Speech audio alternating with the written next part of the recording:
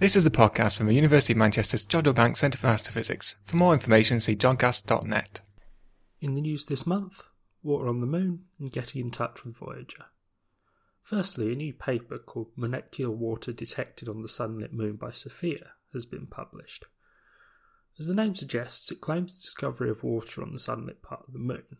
We've already found water ice near the moon's poles and some water in the layer of gases surrounding the moon, but this is a paper that focuses on water in the sunlit parts of the moon.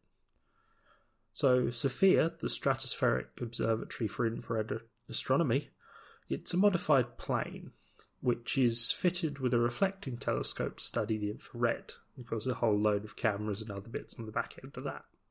As it's in the stratosphere, this reduces the problem of the Earth's atmosphere, which is a big trouble if you're making infrared observations. It was observing one of the moon's craters called Clavius crater and looking for a particular signature which indicates water, a peak in emissions at a wavelength of around 6 micrometers. What the researchers did is made graphs of the emissions where they were looking and plotted emission against wavelength for a few micrometers around where that peak was expected, so around 6 micrometers.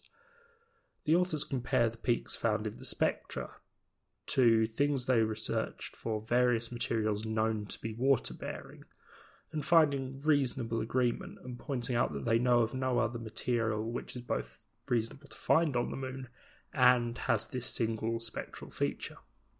The discovery is interesting in terms of problems of working out how come that water is there. In the NASA press release for the paper, lead author Casey Honable is quoted. She says, "Without a thick atmosphere, water on the sunlit lunar surface should be lost to space, yet somehow we're seeing it. Something is generating the water, and something must be trapping it there." That quote sums up the next problems to be solved. How come that water is there? But also interesting, the idea this water needs some way to build up on the moon to a level where we can make these detections. Hopefully the next few years will give us some better answers to those problems. Also in the news, getting back in touch with Voyager 2.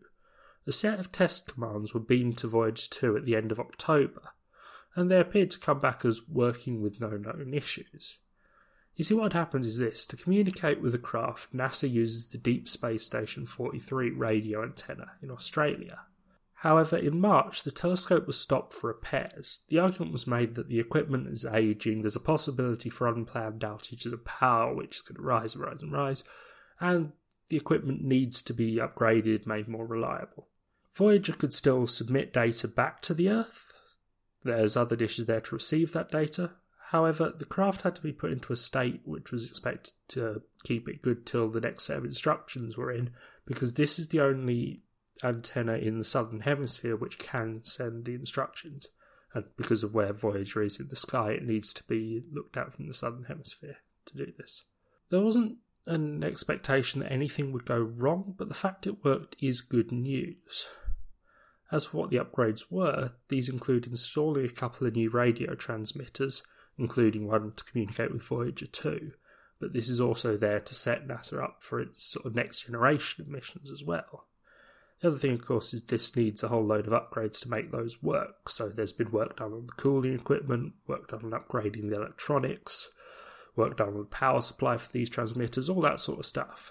But, as I say, we've got back in touch with Voyager now with a set of test commands, and things seem to be going well.